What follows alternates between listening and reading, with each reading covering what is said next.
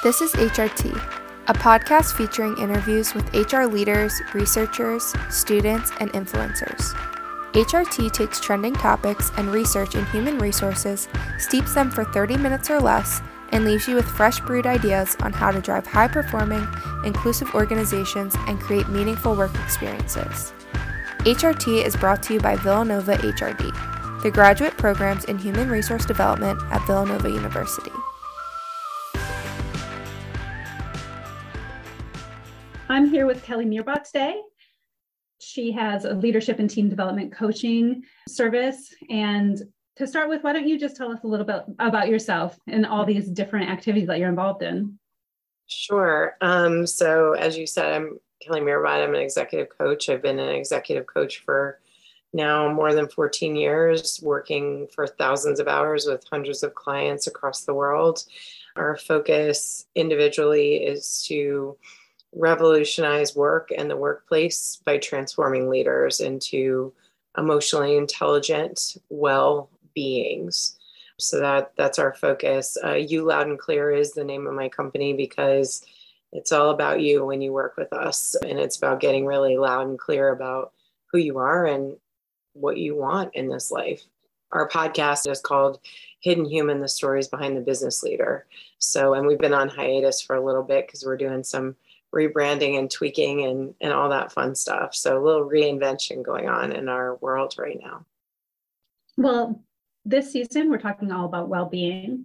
I wanted to start by understanding, what does well-being mean to you personally? Sure. So for me, well-being obviously emerges from your thoughts, actions, and experiences, most of which we have control over.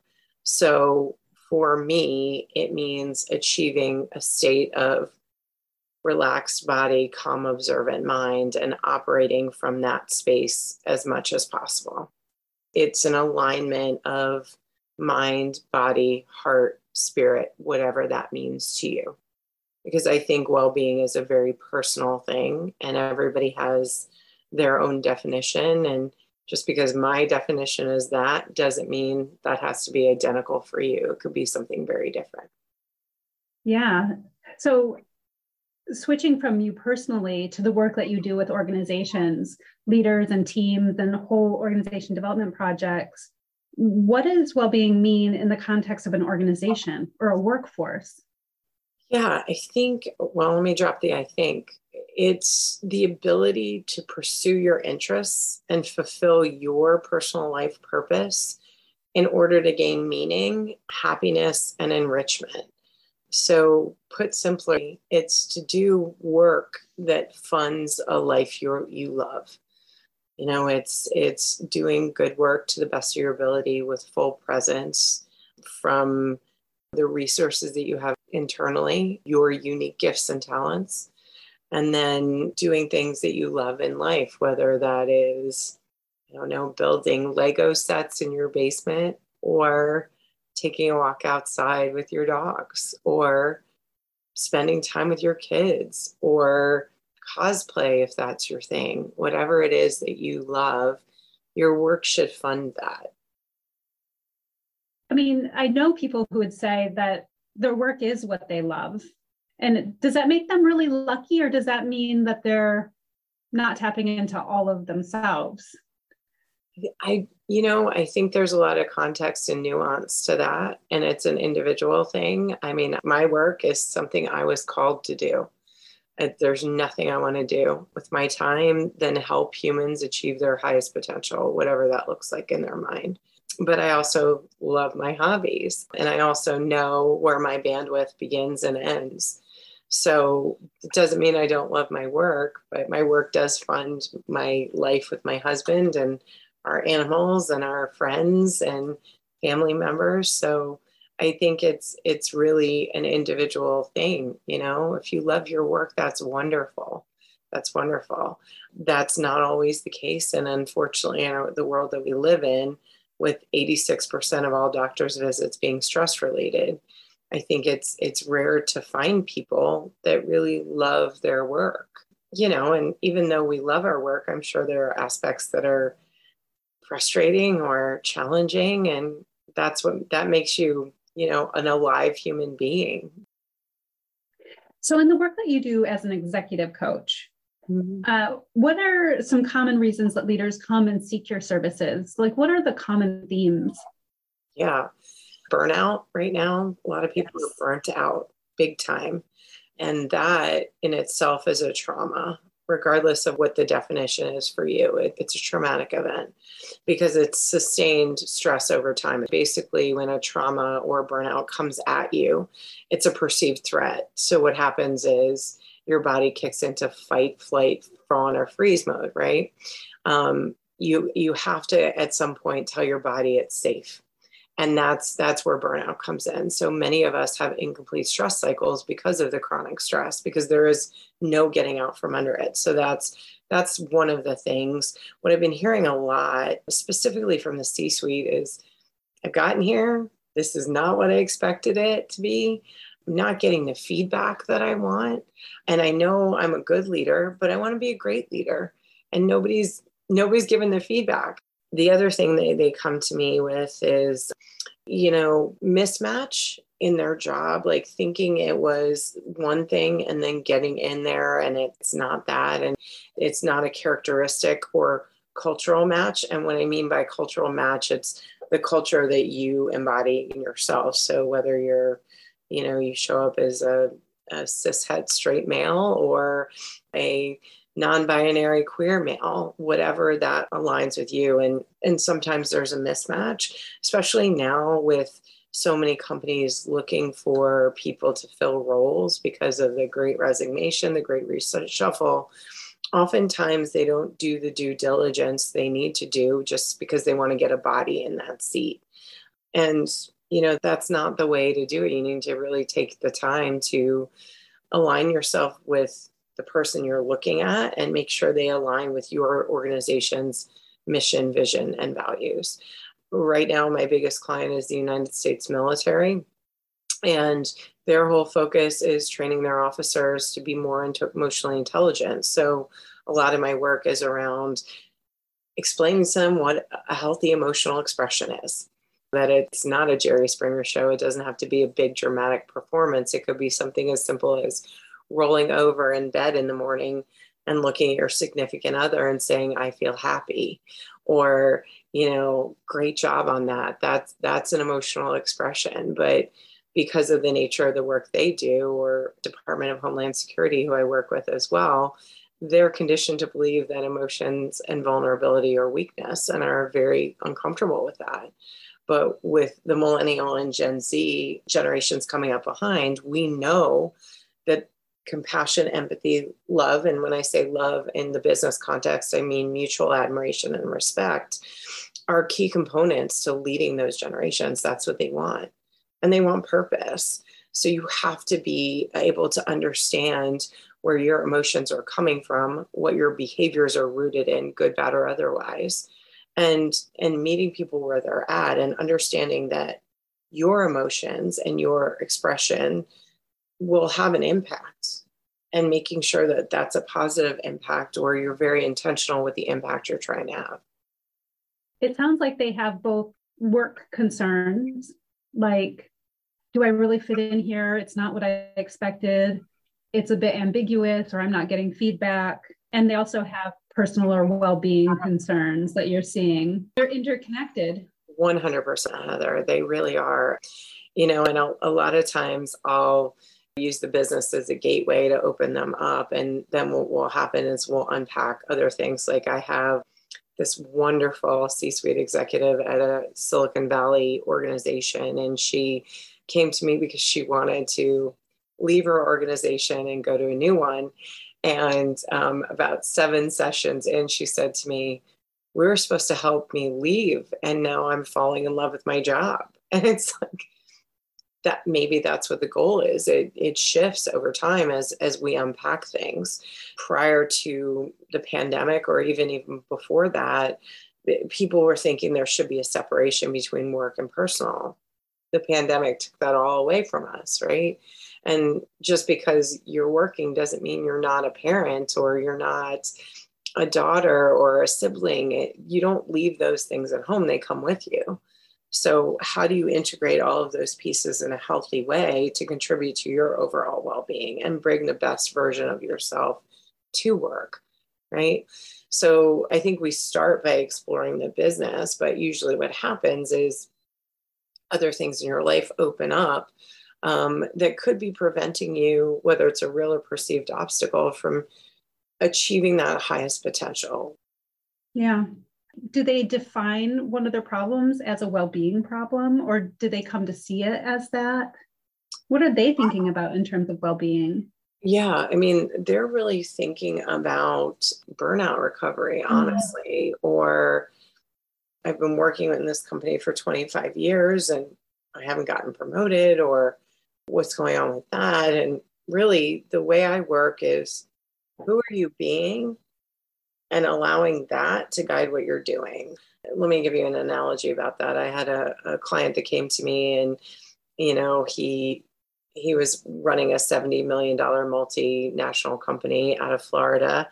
And I grew up in South Florida, so I know that sometimes CEOs show up in flip-flops, board shorts, and surf t-shirts with visors turned backwards. So that's kind of standard. But when you get acquired by a company in the UK and you start showing up like that, maybe that's not in alignment with your culture.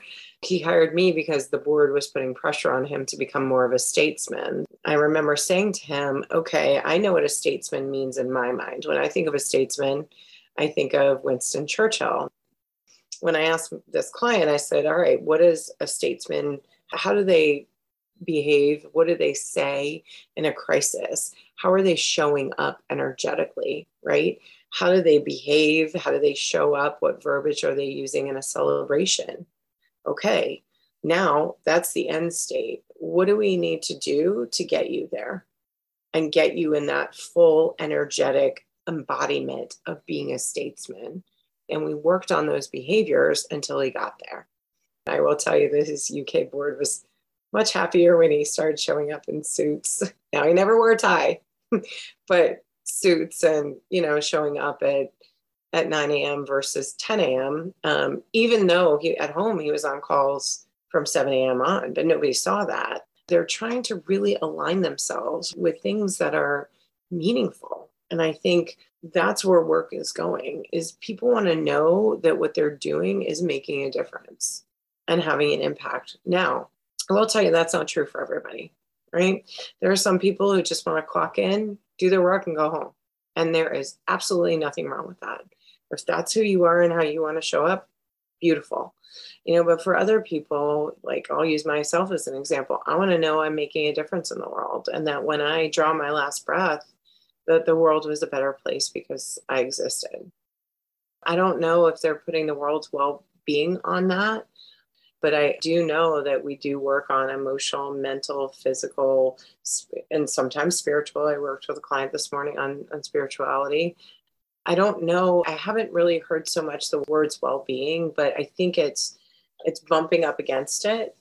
Like, they don't use that actual language, but that's what it is. You and I both know that's what it is. Right.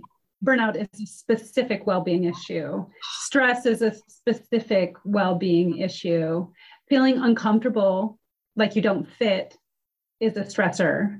Yes. And obviously, if they're seeking out an expert's advice to help them through that, it's bothering them. So it is like being out of balance in a way. My why is focused on creating belonging.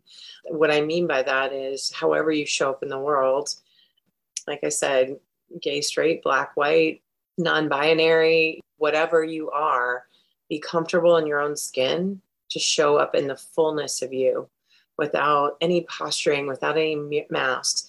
And then from that position of wholeness and healing, creating belonging wherever you go. So, and that came from me not ever feeling like I belonged, from family relationships to professional relationships. I've always felt like I didn't belong. And to me, when I came to that purpose, that really resonated with me, because I never wanted anybody to feel like they didn't belong when they came into my space. I'm curious about I would call it trickle-down effect, I guess. If your clients sort of relate to you, if their inner work that they're doing in the coaching work with you, how it's changing those connections that they have at work, how people are responding to them, not just the other leadership, if it means wearing a suit and tie or not a tie, Right. But their subordinates or their colleagues at all levels. Sure. So I can tell you, I was working with a woman who worked at a company, family-owned business. She was not family for more than 20 years and wanted to get promoted. And within 5 sessions, we got her promoted to COO. But, and while we achieved that goal and she's next in line, she's the successor to the CEO, which wasn't happening when I first started working with her. But the most meaningful message I got was that her relationship with her wife improved because their communication was a lot more clear. That to me is what lights me up inside, because while work is important, right? It's very important and everything we're discussing is important. But when it's your significant other, the person that you've chosen to walk this journey with for however long you're supposed to, tells you that you're a better human because of the work we're doing together, that to me is that's everything. What do you think is the next big thing when it comes to workplace well-being? What I'm seeing a trend of, from nonprofits to local city governments, federal governments, is a trend towards bringing coaches in. And the listeners can't see this, but our cat, Pablo Escobar, has now decided that it's important for him to be on my lap. So he has to be part of this conversation. I think that the trend I'm seeing is pets. Yes. In the workplace. So that's definitely, he must have been there to remind us that that is something. Probably, but you know what? You're not wrong. I think that's exactly right. You can't see her off camera, but I've got a dog sleeping on a dog bed next to me in my office, and there's always animals around. And, that is definitely a cure for burnout. There's tons of data to say that even petting a cat lowers your blood pressure and your heart rate, which is great. And even their purring that vibration can help relax your central nervous system. So yes, absolutely. On the flip side, going back to the original answer, bringing coaches in to help leaders. Right now, I have built with some partners. We have a global cohort of 50 coaches located around the world, multilingual PhDs, experts in their fields, ranging from wellness. So we have several nurses to an award-winning journalist who's interviewed Ariana Huffington and Oprah Winfrey, to people who focus on diversity, equity, inclusion, to Indigenous coaches, to a transgender coach who used to be an executive at PNC Bank and is now advocating for transgender, just somebody who's working on procurement. And we keep getting tapped to be brought into organizations to help coach their individuals. And I'll tell you right now, I myself am working with an executive at Verizon who hired me because she said Verizon provided her an internal coach and she didn't feel comfortable telling him everything because they were hired by Verizon. She couldn't trust that he wasn't running back to her manager and telling her everything. So I really do believe outside coaches are the next wave. And the great thing about coaching that a lot of people don't know is the fees are 100% tax deductible. So for those CFOs that are listening out there that need a tax break, bring in coaches. I mean, and we have that tax code at the bottom of our invoices. So I always say, consult your tax professional. And I check with mine every year. And she's like, yep, still tax deductible. So, it brings a lot of benefits. But the great thing about coaches that are not part of your organization, and by the way, I applaud Verizon for even believing in coaching enough to have them on staff. That's awesome. But I caution them because you don't want coaches that are going to get into groupthink. You want coaches that are going to challenge your mindset. Coaches are not consultants. Consultants answer your questions. Coaches question your answers. That's what we're there to do. And we're there to make sure that you're looking at every angle so you're not missing anything and you're providing the best of yourself to the organization. And right now, after everything we've discussed, whether it's well-being or burnout or having pets in the workplace, this is not going away. And I will tell you, going to Disrupt HR last year in October, one of the things that they said was, a lot of the presenters said, was that we didn't learn from the pandemic. We're actually swinging back in the other direction. And I think it was Sherm that put out a statistic that said that we are now working 46 minutes more every day. That's the wrong way. We need to be fully present while at work and be fully present at home and create boundaries and safe spaces for each. Is the coaching trend because we noticed during and after the pandemic that leaders needed different skills, or was it more that they were burned out and they needed to find a way to fix that burnout and figure out what's going on behind that? I think it's a combination of all of those things. I had a COO who didn't end up hiring me in biotech out in Silicon Valley, who said, "Does this emotional intelligence stuff really work, Kelly? Because it makes me wildly uncomfortable." And I was like, yes, it does work. And there's data to prove it. In fact, PricewaterhouseCoopers did a study for this book called Primal Leadership, written by Richard Boyatzis and Annie McKee and Daniel Goleman, who are all pioneers in the emotional intelligence space. And we're fortunate enough to have Annie McKee on faculty at UPenn. Their statistic that PricewaterhouseCoopers did was that the quadrant of emotional intelligence that contributes 524% to the bottom line is self-awareness. Really, I think the root of all of this, Heather, is being self-aware enough to know how you're showing up and how that's impacting.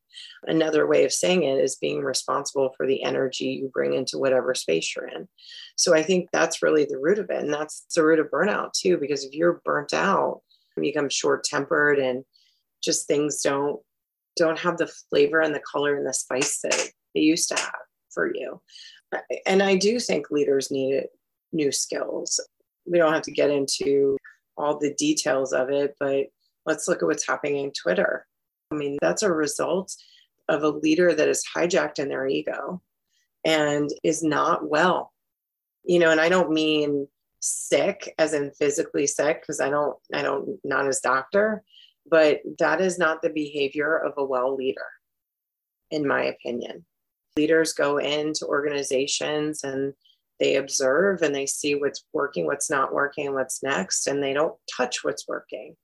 They focus in on solutions for what's not working, and they pull the team together to make sure that there's ownership and buy-in at all levels and execute on that. But you don't go in and just, systematically order people around like it's your personal kingdom.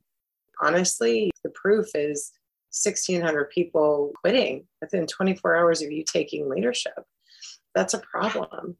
Or changing the algorithm to make sure that your tweets show up. I mean, that's very egoic. And being hijacked in your ego is not a good place to lead. It leads to very dangerous things. Going back to your example about the person who didn't hire you because EI made them uncomfortable, would you say it's a prerequisite of becoming a client in a coaching setting is the willingness to become uncomfortable? Yeah. So for me, one of the things yes, 100%. For me, it is, because over 14 years, we've traced the data. We have a 90% success rate. And I don't usually talk about that. I talk about the failure rate because I think it's important for people to understand. And people resonate more with your failures than they do with your successes for some reason. I don't know why. But for me, yes, it is a prerequisite to be willing to get uncomfortable, because in the discomfort, that's where growth happens. I could be cliche and talk about the diamond analogy, but when a seed breaks through its shell, it could look like complete destruction. But what's happening is the shell is dying to make room for something to grow and be born. So yeah, it's the willingness to get uncomfortable and to shed the things that no longer serve you, to grow into something and transform into something that is more in alignment with who you need to be at this moment right now. When I'm doing a demo session or prospective client session, there are verbiage I'm looking for, language I'm looking for. Now at this time, since I'm getting a lot of overspill from psychologists and psychiatrists, there are certain mental health issues that I look for to screen for, because I'm not qualified to do that. I know where my training stops and ends, and I work alongside some fantastic psychologists and psychiatrists.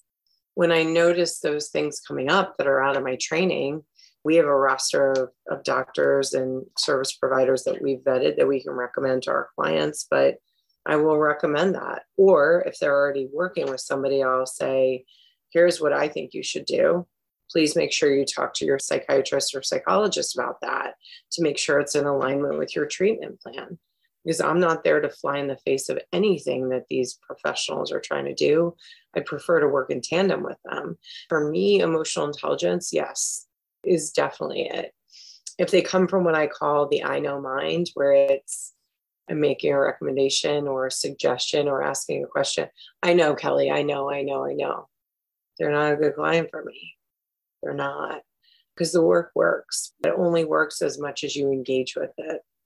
Going back to what I said before, you're the only factor I can't control.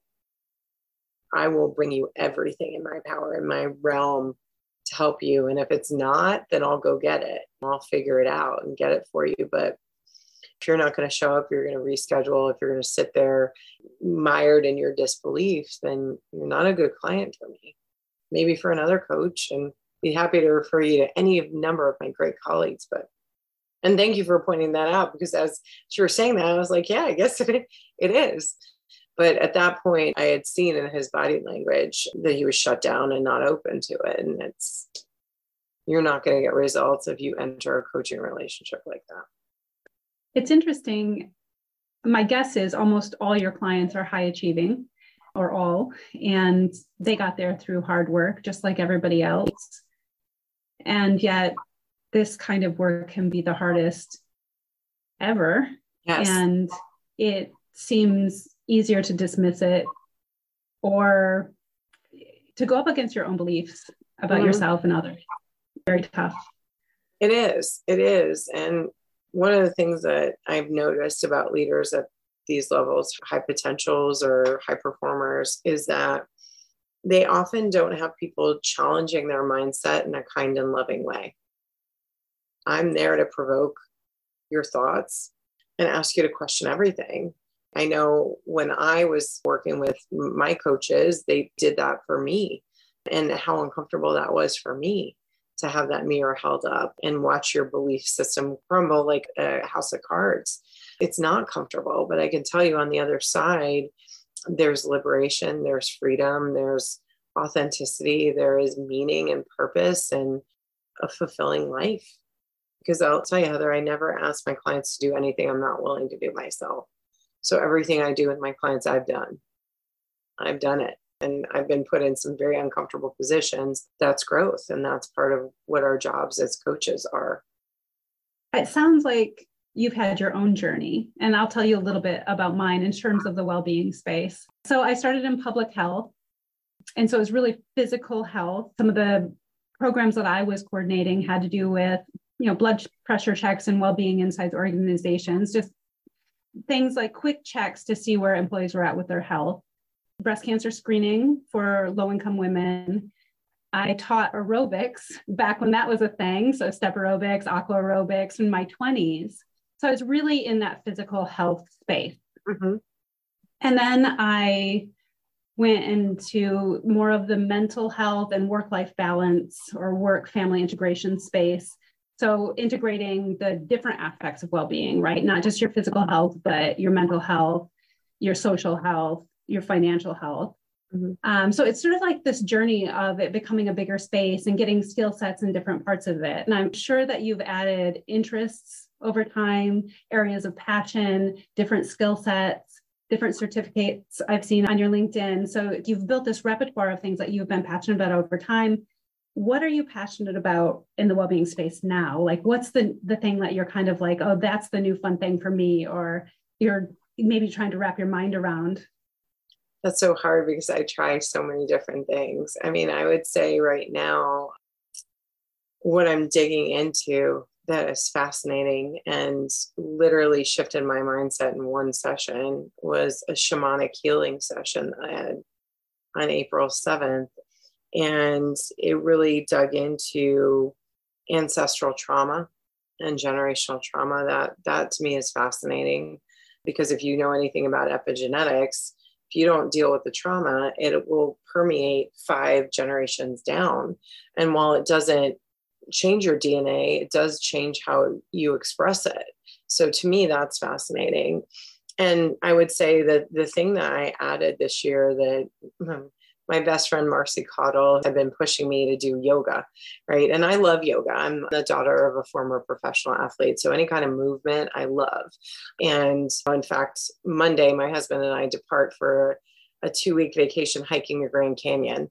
So that has been really interesting, hiking and yoga and what it's done for my body as a 47-year-old woman. I didn't think that it was going to help the ligaments in my knees or range of motion or all of these things. I mean, don't get me wrong, I've always loved yoga. I've done it for years on and off, but not as consistently as I have. And it's really the teeny tiny micro movements are just amazing. Like, I had a yoga instructor in Bryn Mawr who, during tree pose, which I hope everybody knows what that is if you don't Google it, but she said, Kelly, spread your toes because that'll give you more surface area. And I was like, wait, what?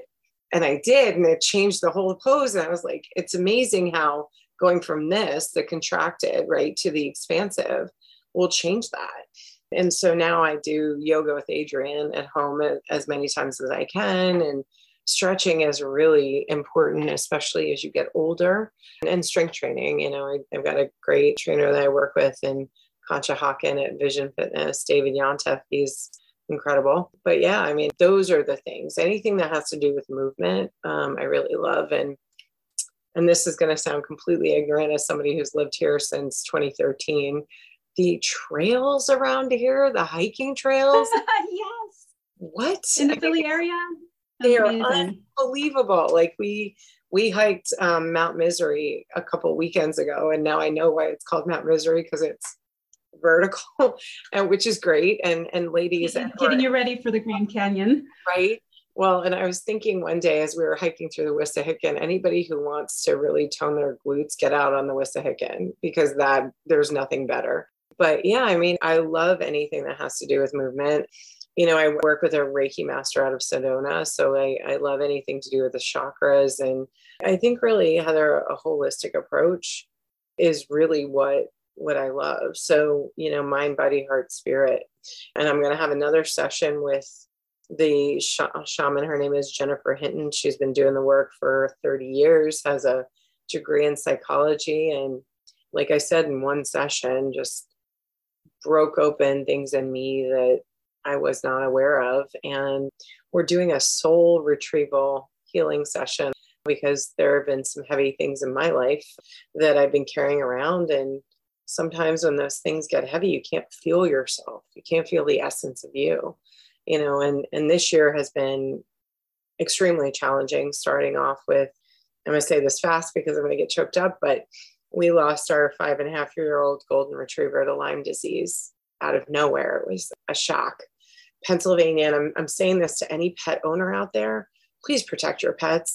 Now our dogs had flea and tick collars on them, but you know what I didn't know was the collars repel the ticks, but they don't prevent them from burrowing. So now our animals both have flea collars and they get an oral supplement. That's tragic. Yeah. So it's been a hard year. So, you know, all of these things are part of the healing process. But what I would say, and I want to make sure that everybody knows that they don't have to do what I do, meaning hiking the Grand Canyon or yoga, strength training, shamanic healing. You don't have to do all of that. Find something that makes you feel good, right? Whether it's a free meditation on YouTube or taking a walk around your block or sitting quietly in your apartment, or one of my favorite things to do that moves stress and completes the stress cycle is a primal scream. Take a pillow, scream your head off. My other favorite way to do it is to get into the car and turn on Ozzy Osbourne's Crazy Train. And as soon as he starts saying all aboard, I open my mouth and I scream. But if you are coupled, you know, in a couple, Make sure you warn your partner about what you're doing, because I didn't do that when I first practiced this technique, and my husband came running, like freaked out, trying to figure out what happened. But do what you can do. Do what you can do. Any small thing is better than nothing. You don't have to do 20 minutes twice a day of meditation. If you do 5, if you do 3, if you breathe, the best way to fill yourself up is an inhale, a deep inhale. If you can do that, that's enough. Because I know there are some people out there that are like, how can I add all that to my already overflowing plate? You don't have to. I'm in this space. This is my space that I work in. A lot of times I'll do things just to make sure that I have resources for my clients to say, hey, Heather, can't feel yourself? Maybe talk to Jennifer Hinton. Or you want to do strength training, go see David. Or you want to get a great person or make sure your hiring tactics are doing really well, hire Marcy Caudill Integro. Like, I want to do that because I want to give them a good endorsement from an experiential position. So do what you can do. And please don't listen to external voices. Don't listen to social media. That's not a great place. It's very toxic. Listen to your heart and your soul, and whatever aligns with that and that inner wisdom that you have that's inherent to you, do that. As you integrate that, add more. Just baby steps. Baby steps create forward momentum. Yeah. And trying new things and maybe not loving it the first time. In fact, it's great to know that you loved yoga from the beginning. I had a sort of checkered past with yoga until I learned to absolutely love it, until I literally fell in love with it, which is like, why didn't I give up along the way? Yeah. But now I have Downward Dog app on my phone, which allows me to do it in the hotel room and when I'm traveling. So I can just bring it with me. Like, I don't have to go to a class. Absolutely. So shameless plug for that, because it works for me, but it is, of course, great to go out to an awesome class with a great instructor who can give you great advice about how to make it suck less. Yes. Until you do fall in love. And I will tell you, let me be clear. I didn't love, like, I was very sporadic. I was not consistent. I just became consistent this year through an app, Yoga with Adrienne, and it was her free 30-day. And I just did it consistently. I didn't miss a day, even when we lost Carly. Being on the mat and being able to cry in my basement was very therapeutic. But no, I didn't love it. I did not love it. And I just do what you can do. Do what you can do. Like I said, 5 minutes, 15 minutes, whatever you can do. If you don't like exercise, this is something I do with clients, it's called a progressive tension exercise, where you lay in bed and you start from your head and you flex that muscle and you hold it until you can't hold it anymore. And then you release. And then you go to the next muscle group. And then as you get practice in that, what I say is, like, try to connect with the source of the tension in that area. So if you got a tension headache, what caused it? What are the emotions and physical sensations that are coming up from that? Meet yourself where you're at. And then typically that takes between 5 and 10 minutes. And that's exercise. Because there are people with autoimmune diseases or who just don't like exercise. And that's okay. Well, Kelly, it's been my pleasure. I just loved being here with you, and I loved being here with the listeners. Thank you for listening to this episode of HRT.